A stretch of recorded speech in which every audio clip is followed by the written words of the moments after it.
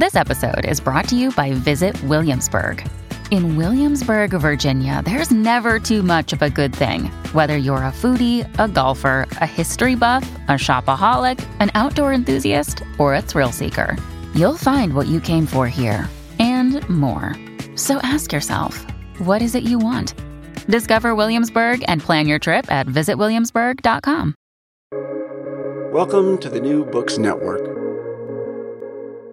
Hello, I am your NBN host, Lavinia Stan, a professor of political science at St. Francis Xavier University in Canada. I am talking today with Dr. Aurelian Crăiuțu, a professor in the Department of Political Science at Indiana University at Bloomington. Known as Relu among his friends and family, he is a truly Renaissance man of letters, one who finds wonder and solace among the thousands of books he has accumulated over time, some of them in Romania, the country of his birth, and others in the United States, where he emigrated as a student in the 1990s and obtained a PhD degree at Princeton University in year 1999. But Aurelian Crăiuțu is also a man of the world, having taught at universities and having participated at conferences in the United States, France, Spain, Hungary, and Romania, among others. Professor Crăiuțu is world-renowned for his work in political philosophy, with publications which include books like Why Moderation? Letters to Young Radicals, which will be published with Cambridge University Press this year, A Virtue for Courageous Minds, Moderation in French Political Thought, 1748-1830, published with Princeton University Press in 2012, Liberalism Under Siege, The Political Thought of the French Doctrinaires, published with Lexington Books at Rowman and Littlefield in 2003, America Through European Eyes, English and French Reflections on the New World from the 18th Century to the Present, published with Pennsylvania State University Press in 2009, and Conversations with Tocqueville, The Global Democratic Revolution in the 21st Century, published in 2009. He's also published books in French and Romanian and has edited new editions of the original writings of great thinkers such as Tocqueville, Jacques Necker, François Guizot, Madame de Staël, all of which received rave reviews from various journals. Crăiuțu's passion for Tocqueville inspired the establishment of a center for the study of his works at Indiana University in Bloomington. Relu is also connected with an avid supporter of Romanian studies at his university, which organizes an annual conference where once upon a time I delivered the keynote address. But above all, Relu is committed to moderation. And we are here today to talk about his book, Faces of Moderation, The Art of Balance in the Age of Extremes, published by University of Pennsylvania Press in 2017. Welcome to the New Books Network, Professor Aurelian Crăiuțu. Thank you for this generous and kind of long introduction, and I hope that our listeners won't be too let's say, pushed back by that. Thank you for accepting this interview. Before we turn to moderation and what it means for the political game in your country and other countries, let me first ask another question. Why did you choose a university in the United States and not one in France to pursue your doctoral work? Sometimes the choices that we make are unconscious or do not have a rational plan. And in this case, in my case, that is, I didn't have a rational idea of what I would have liked to be 30 years ago. But I saw myself at the time in early 90s, because I was a Francophone and a Francophile, as I said, I saw myself continuing my studies in France, and I did study in France in 1990, 91, and then I returned to Romania for 2 years, and then I got a Fulbright fellowship to come to study in the United States at the University of Tennessee at Knoxville. And it is from one step to another that I ended up doing my doctoral work at Princeton. Of course, I made a conscious choice to try my luck in the United States, and I'm glad I did then. But it wasn't, let's say, a full-fledged plan when I came here. You wrote extensively on Tocqueville, and at Indiana, at Bloomington, you also had a center on studies on Tocqueville.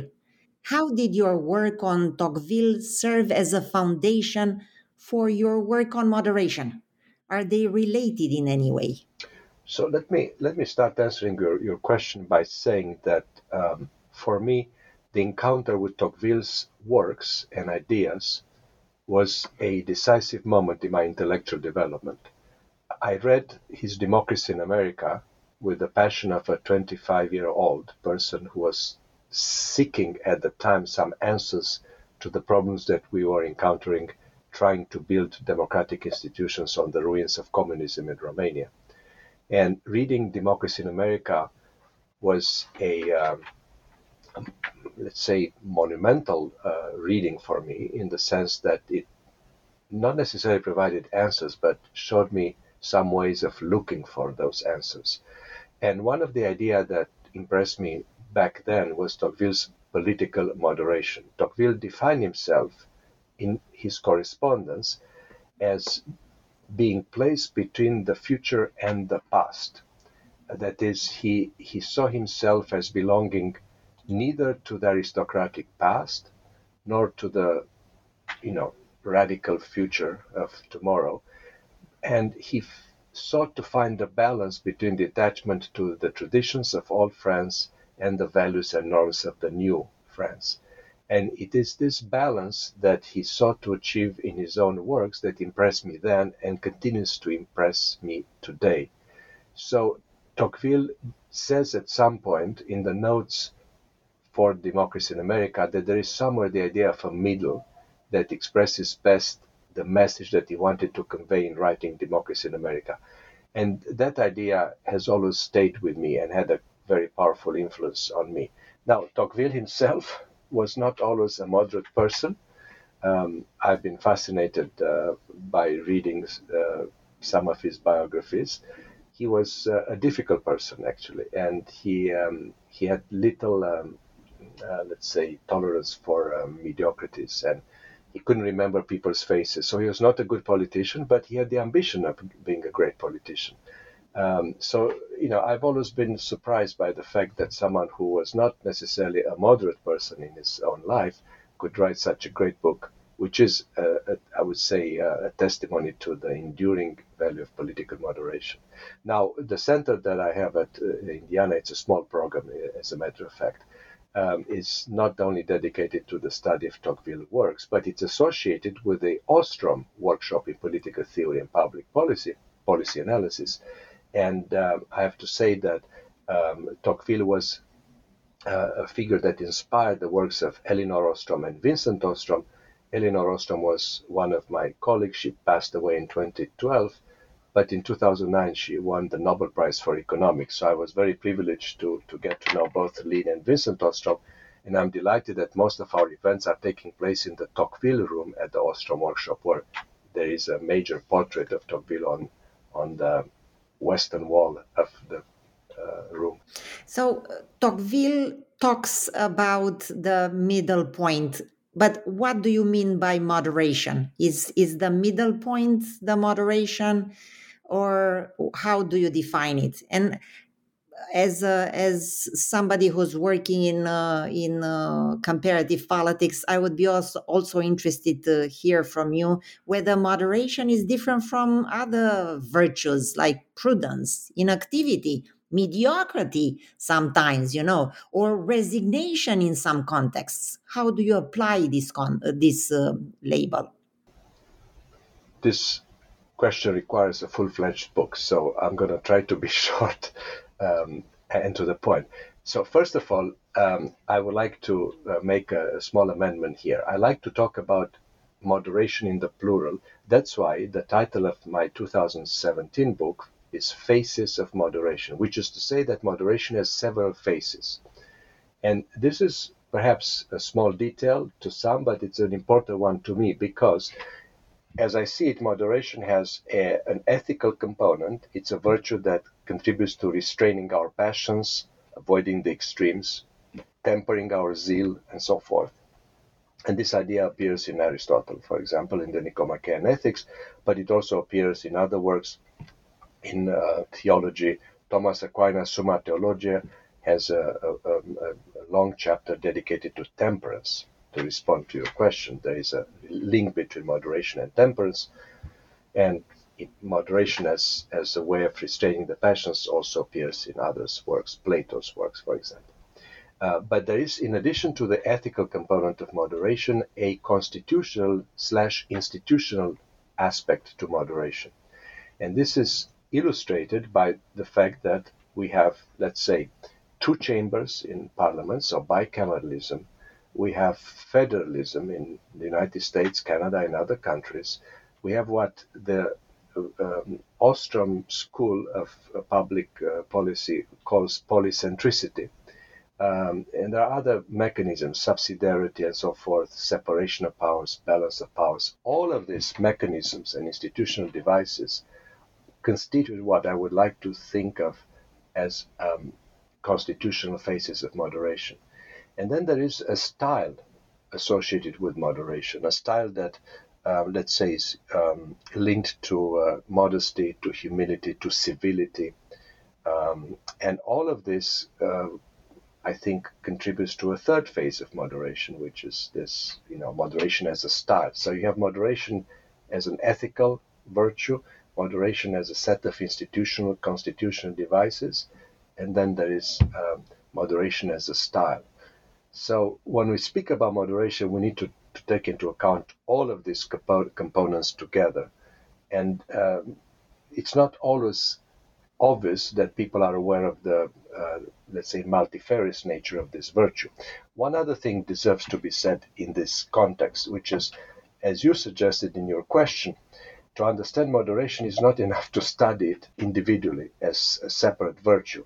Moderation belongs, as I see it, I'm a historian of political thought after all, moderation belongs to a semantic field, so it's linked to, let's say, synonyms such as prudence, temperance, modesty, humility, if you wish. But also it's linked to its antonyms, fanaticism, extremism, radicalism, zealotry, sectarianism, and tribalism. So to understand what moderates stand for, you also need to look at what they fight against. And what they fight against are the fanatics, the zealots, the ones, the sectarian ones, those who promote various forms of tribalism. And you need to look at also at the synonyms of moderation. So prudence, for example, is a major, let's say, related concept of moderation. And that's why, again, to study moderation, you would need, as it becomes clear, I think, to our listeners, you need a research team. Each of us could study one or two virtues or phenomena here, but you can't study all of them on your own.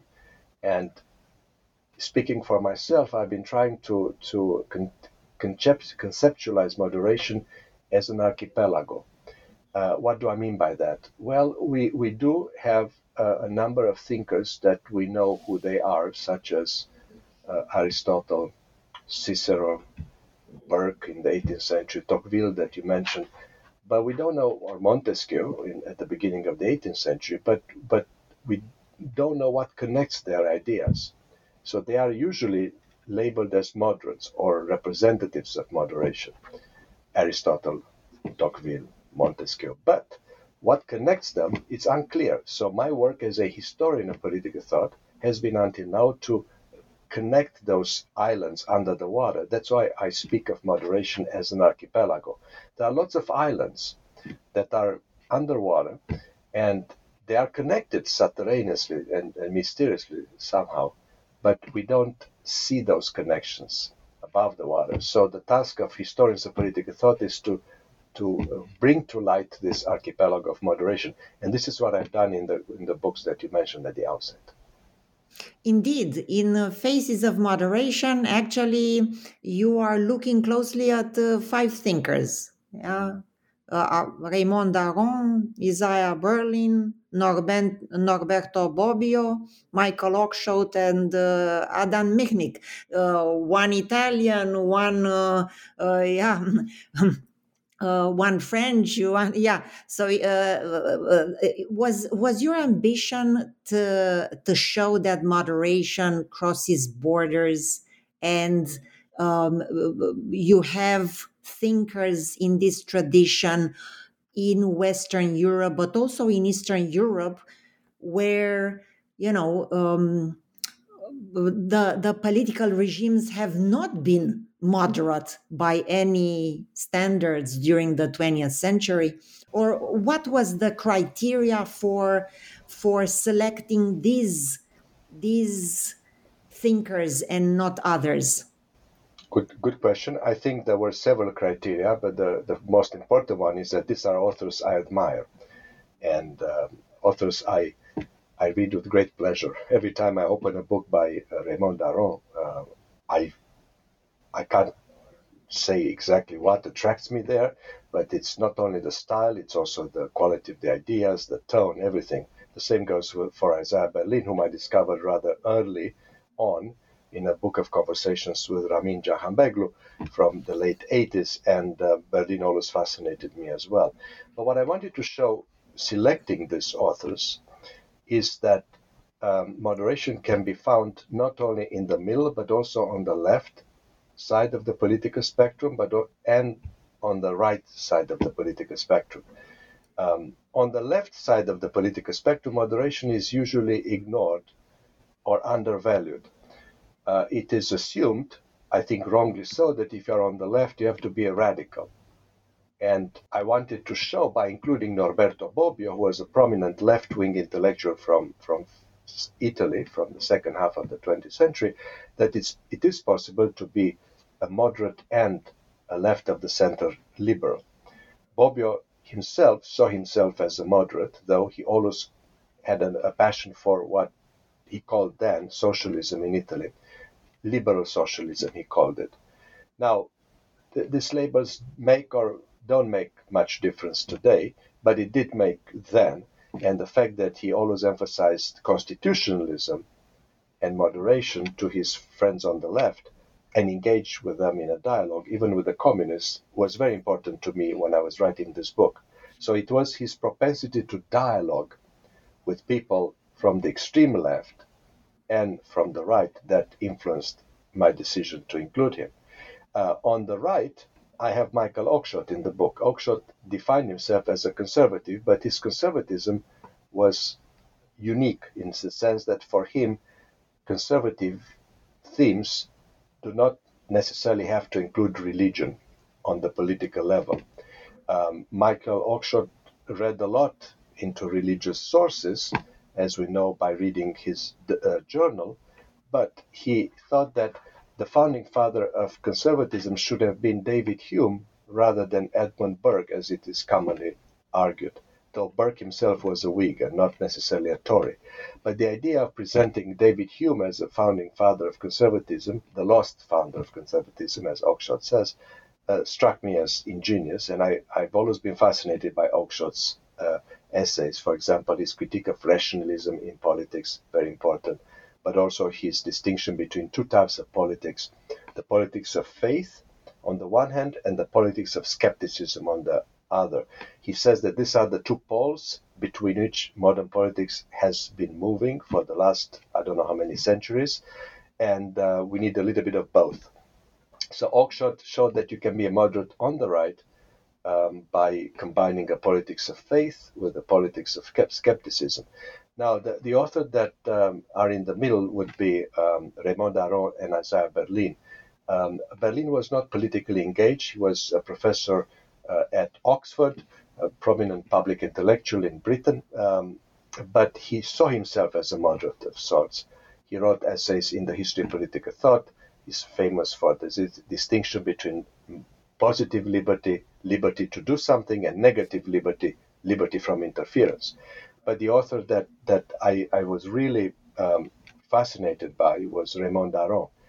Raymond Aron died in 1983, he was born in 1905. He coincides a little bit with Berlin, whose dates are 1909, 1997. But they had different trajectories, and Aron was in France one of the few people who had read Marx, for example, without being a Marxist. And he had this dialogue with the left, accusing them of having kind of sold their soul to become members of a tribe. And his dialogue or lack of dialogue with Sartre, Jean-Paul Sartre, in this regard is interesting because Aron was a man of dialogue, whereas Sartre was not. And Aron always had a hand out to Sartre, and they were friends in the youth. They both went to École Normale Supérieure in Paris, and then they reconciled very late in 1979, a year before Sartre's death. So Aron's, again, civil tone, but also his propensity to dialogue, his dissection of what he called secular religions, like Marxism, for example, always were topics that interest me. And then there is Adam Michnik. He's the only one alive from the authors I wrote about. He was born in 1946. And Michnik was a prominent member of the resistance to communism in Poland. He played a role in the formation of the Committee for the Defense of Workers in the mid-1970s. And then he was an inspiration for the Solidarity movement as well, though he was not necessarily a leader of that movement. Lech Wałęsa was.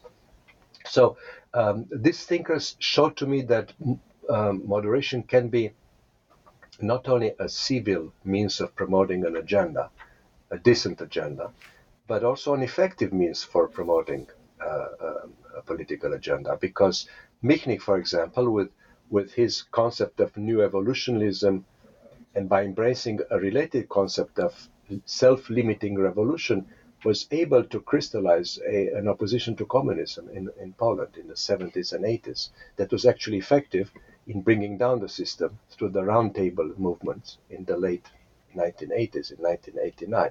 So this thinker showed that moderation can also be an effective tool in fighting for a decent and free society. It's not just a word, a nice ideal that very little is very rarely successfully practiced, can bring us very little. On the contrary, can bring us a lot. Listening to you, I wonder whether you would consider Mahatma Gandhi a moderate thinker also, or Nelson Mandela for that matter, because both of them, to a certain degree, have commonalities in their political trajectories with Adam Michnik. And in the case of Nelson Mandela, moderation led to his long-time imprisonment, actually. He was a moderate in the African National Congress in the sense that he opposed all the violent armed resistance to apartheid proposed by Mangosuthu Buthelezi or his other colleagues. Is moderation, in other words, is moderation something that you discern in the case of other countries in other regions of the world? This is a good question, and I tend to agree with you that both Gandhi and Mandela could be brought into this, camp of moderates. Unfortunately, I know relatively little about Gandhi, not more than any ordinary reader knows. So I prefer not to speculate on that. I've read a little bit of his autobiography, which is impressive. So I think that there is, let's say, a grain of moderation right there.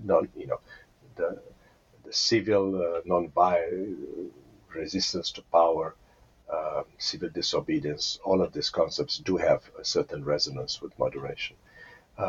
But one thing that I always say when I'm asked this question is that one of the greatest advantages of moderation is that it doesn't have borders. There are, let's say, phases of moderation in Confucian philosophy. So I'm not an expert here. Again, I prefer to speak on issues that I'm most knowledgeable about. But I've studied a little bit of old Confucian text and post-Confucian text, and moderation is there. The doctrine of the mean is there, and Confucius Analects, I think, is a book about moderation. There's no doubt about that. So there's moderation in the Confucian tradition. There's moderation in the Islamic tradition. There's a moderation in the Christian tradition and in other religious traditions, Jewish, of course. So that's a great advantage of moderation, that it goes beyond borders. And it has I wouldn't say necessarily an universal appeal, but it has an appeal that transcends borders. Going back to your Faces of Moderation, the book, of all the authors you covered there, which one is the closest to your heart? Raymond Aron. I think I already revealed my answer. It is Raymond Aron, because in Aron you have this metaphor of the spectator who is engaged, the committed observer, someone who, when commenting on political and social issues, must have a certain attitude, and that attitude Aron illustrated perfectly, which is you have to do your homework. You have to make an effort to inform yourself before expressing a view on any position. Aron was always informed. I don't know how, because he didn't have the internet at his disposal then, but he always spoke, as the French say, en connaissance de cause, right? Knowing what he was talking about. And today, in our inflationary age of podcasts, articles, online magazines or so, there's so much being written and spoken that illustrates perhaps ignorance rather than knowledge. And Aron is the opposite, that whenever you read something that he wrote 60 years ago, you have always this question in mind: how come he never said stupid things? Because he wrote in the 50s, 60s, there were lots of political events that occurred during that time. So it was this attitude of, let's say, engaged spectatorship that influenced me, and his civility as well. Anyone can watch him on YouTube. There are recordings with Aron's debates, and it's amazing to see someone disagreeing with others so civilly and so forcefully. So it's, on the one hand, strong disagreement on the level of ideas. On the other hand, perfect civility on the level of interpersonal relations. And he was liked by many, disliked for his opposition to communism in France, for example, but respected. And that example of intellectual is almost gone today. This example is very poignant for the country where you are working, the United States, with the election of Donald Trump as president and everything that followed afterwards. So can you give some examples of how moderation would help the political game and the people in the United States to regain the center, or to regain this civility of dialogue that you are talking about? The way in which you framed and phrased the question is it's very tempting, because one could imagine for a moment that one has a magical solution to that. I don't. But I prefer to answer to your question starting from the grassroots level. So I think that it starts with us. It starts with us in the sense that wherever we happen to be, in our workplace, in our families, with our friends, we need to practice moderation. For example, we need to be civil with those who disagree with us. And actually, we need to cultivate disagreement, but civil disagreement, in the sense that we should avoid being trapped or living in bubbles, in echo chambers. In other words, we should avoid living only with those who share our ideas. Disagreement is disagreeable, to use a funny word here, but it is healthy. This is a lesson that John Stuart Mill taught us on liberty in the 19th century. But that's a lesson that we have yet to learn. I see this in my own department at Indiana University in Bloomington, where we have sometimes difficulties in disagreeing civilly with each other. We either shout, and I speak now generally, or close the door, or just prefer not to engage. So we need to start at that level, cultivating the art of civil disagreement. I teach a class actually this semester, one of my favorite classes, on polarization and partisanship. And this is exactly what I want to suggest to my students, that it starts with us. And we start the class by taking a bubble quiz. It's a set of, I think, 25 questions designed by a social scientist, controversial himself, Charles Murray. It's called the Bubble Quiz. And it asks a series of questions meant to evaluate how thick or thin the bubble in which you live is. And my bubble is kind of thick because, I'm a professor, I live in a college town, my contemporaries are Aristotle and Tocqueville most of the time. So I don't interact with people too much, and that's a pity. But I'm aware of that, at least. But most people or others are not. And I think... How about your students? My students got better scores than me. But I'm also... I wasn't born here, so I have kind of extenuating circumstances here. But I scored a very thin, very thick bubble, which is not good. So this is the answer to your question. It starts with us cultivating the art of civil disagreement, talking to people who do not share our views, going a little bit of outside of our comfort zone.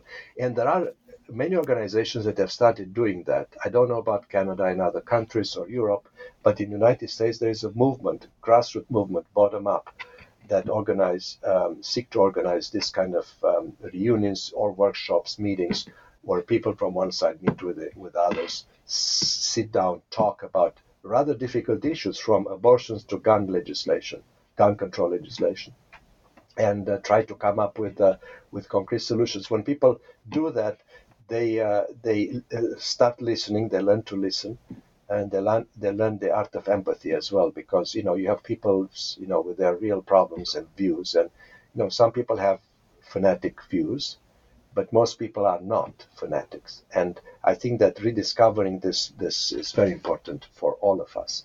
So that's the answer. Starts from bottom up.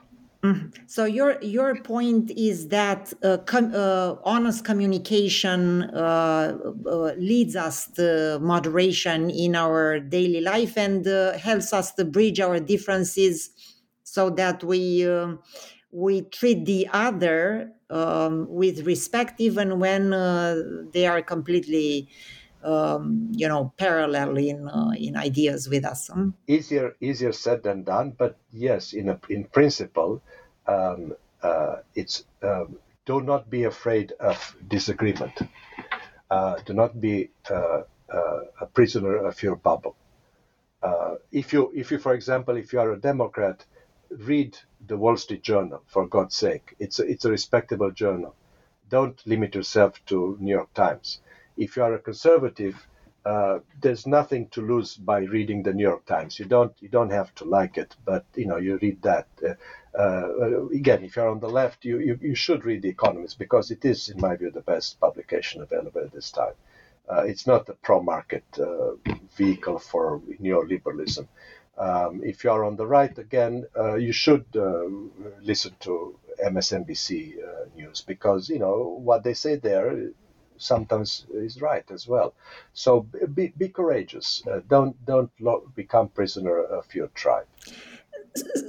I agree completely with this. But I wonder what we, the people, are supposed to do when we are dealing with politicians like Viktor Orban or Yaroslav Kaczynski or even Donald Trump, people who are not engaged in communication? How do we bridge the gap there?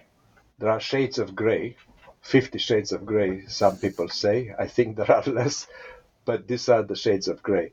Kaczynski is one shade, Orban is another one, Erdogan is another one. Look, my view is a simple one. These people, Orban in particular, and Erdogan, they believe that liberal democracy is a thing of the past, a creature of the past. We need to invent new things, and I think we need to oppose this claim vigorously. We need to defend the virtues. First of all, be aware of the virtues of liberal democracy, which include rule of law, number one, open contestation for power, open debates, free speech, and fairness, transparency. So we need to defend these things, and we cannot simply say liberalism has failed or liberal democracy has failed just because our party has lost, or some people are defending crazy things elsewhere. Would you like to live in a country where there is no rule of law? Would you like to live in a country where you don't have freedom of speech? No. And it's only liberal democracy that guarantees that. It doesn't give you answers to the question, what is the meaning of life? But that's not the question that politics should answer. So this brings me back to a larger issue here that I'm concerned with. Some people are looking in politics for answers to questions that cannot be answered by politics. Those answers can be answered by their religion, by other spiritual traditions, but to ask politics to give answers to those questions is wrong, and it's impossible. So we've seen this in the 1930s. Some Romanian intellectuals, for example, were looking to restore a certain sense of unity by endorsing right-wing movements, and that was wrong then, and it is wrong now. So liberal democracy has not failed, but it's not perfect either. So we should not look for illiberal democracy, because that's not the answer. You get Vladimir Putin, you get all of that despicable regime that has created the tragedy in Europe, which is going on as we speak. So that's not the answer. It has to be defended. But what we need to talk about is how to make the institutions of liberal democracy work better. And here, there's a lot to talk about, and we shouldn't gloss over the problems that we're facing today in higher education, in society at large, and so forth. And I have here in mind, of course, the phenomenon of cancel culture. If you do not agree with someone, you call for someone to be cancelled just because I feel offended. Well, don't be a snowflake. We don't need that. We need a vigorous and civil conversation here. And that is a problem that we have today in our liberal democracies, one of the problems. But I want to say that cancel culture is a phenomenon on both the left and the right. It's not only the left. Can we also get brief description from you of your latest book that will be published this year with Cambridge University Press? Excellent question, because I want to talk about this book, which has taken me 3 years to write. Fortunately, we had the pandemic and I stayed home most of the time, and I had to write it. But it was difficult because I tried to put in a trade book, which is a book for a larger audience, the ideas that we've been talking about. And I asked myself, if I weren't an academic and I would read the book, what would I like to read in this book? So I imagined a dialogue. I imagined a dialogue between me, not necessarily a wiser person, but let's say a more experienced person, talking to two imaginary young radicals, one from the left, one from the right. When I started writing the book, Why Not Moderation, Letters to Young Radicals, I thought that I would talk to one person only. But in the course of writing the book, it occurred to me that I was missing a second interlocutor, so I added someone from the right. So now I have Lauren from the left, Lauren with L for the left, and Rob from the right, R for right.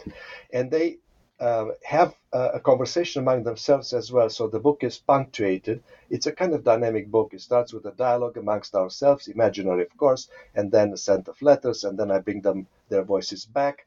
They usually say, no, we don't need moderation for this reason, for that reason, and I end the book with a set of rules for radical moderates. The book has several parts. We talk at the beginning about the world in which we live today, what we've been talking earlier. And then in the second part, I realize they know nothing about moderation. So I tell them what kind of virtue is moderation. I do a little bit of historical foray there. I talk about moderation in America, but I also talk about moderation as an alternative to ideology and opposition to fanaticism. And then I take up the question that I always get when I make presentations on moderation. What is the political vision behind moderation? And there I talk about a number of things that I kind of am obsessed with. One is that we don't need any litmus tests in politics, no forms of Manichaeanism, black or white. We need compromise. I talk about the need for defending pluralism of ideas, of interests. I talk about dialogue, and I talk about a metaphor that is very close to my vision of moderation, and that is balance. And related to that, the metaphor of trimming. Trimming is to trim the sails of the ship to keep the ship on an even keel. And that is, I think, in essence, the image of moderation. By the way, the image of balance appears on the cover of my previous book, which is Faces of Moderation, which has a funambulist, a tightrope walker on the front cover. That's a metaphor of the moderates. They are on the tightrope all the time, exposed to the power of the winds.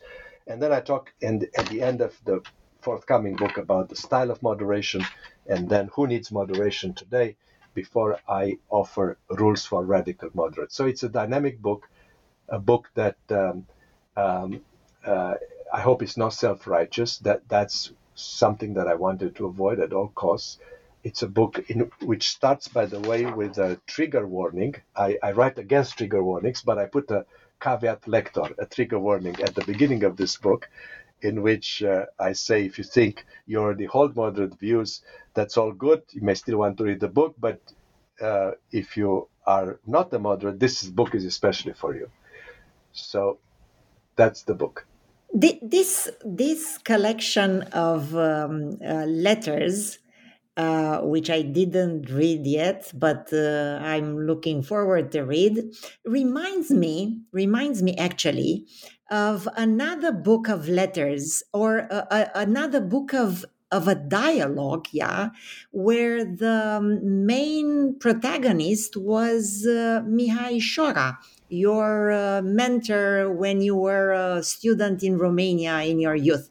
Could you tell our listeners something about Mihai Șora? Well, Mihai Șora was the person who introduced me to the world of ideas when I went to study for college in Bucharest in 1984. He is a philosopher. He's still alive, born in 1916. That makes him 106 years old. He returned to Romania in 1948, educated in Romania, studied in France, lived there for 10 years, and then led a private life as a philosopher, as an editor and a philosopher. He never taught. And after the fall of communism, he was the minister of education in the first post-communist government for 6 months, and then he returned to private life. Șora's second book, the first book was published in 1947. The second book was entitled The Salt of the Earth. The third one, To Be, To Have, and To Do, was also conceived as a dialogue. It's a dialogue between someone who knows a little bit more and a younger friend. So there are two or three voices there, and a devoted friend as well in the third book.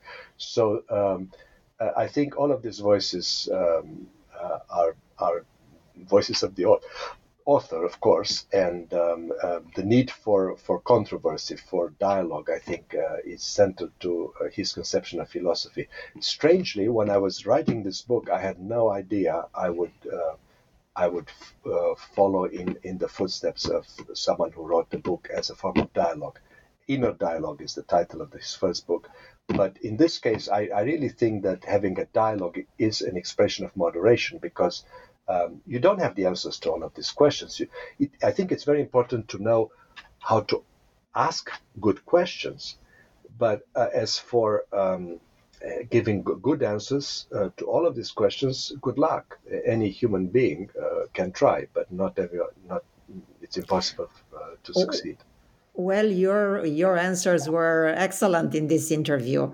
Our guest today at the New Books Network was Dr. Aurelian Creuțu, a professor in the Department of Political Science at Indiana University at Bloomington, and the author of Faces of Moderation: The Art of Balance in the Age of Extremes, a book published with the University of Pennsylvania Press in 2016.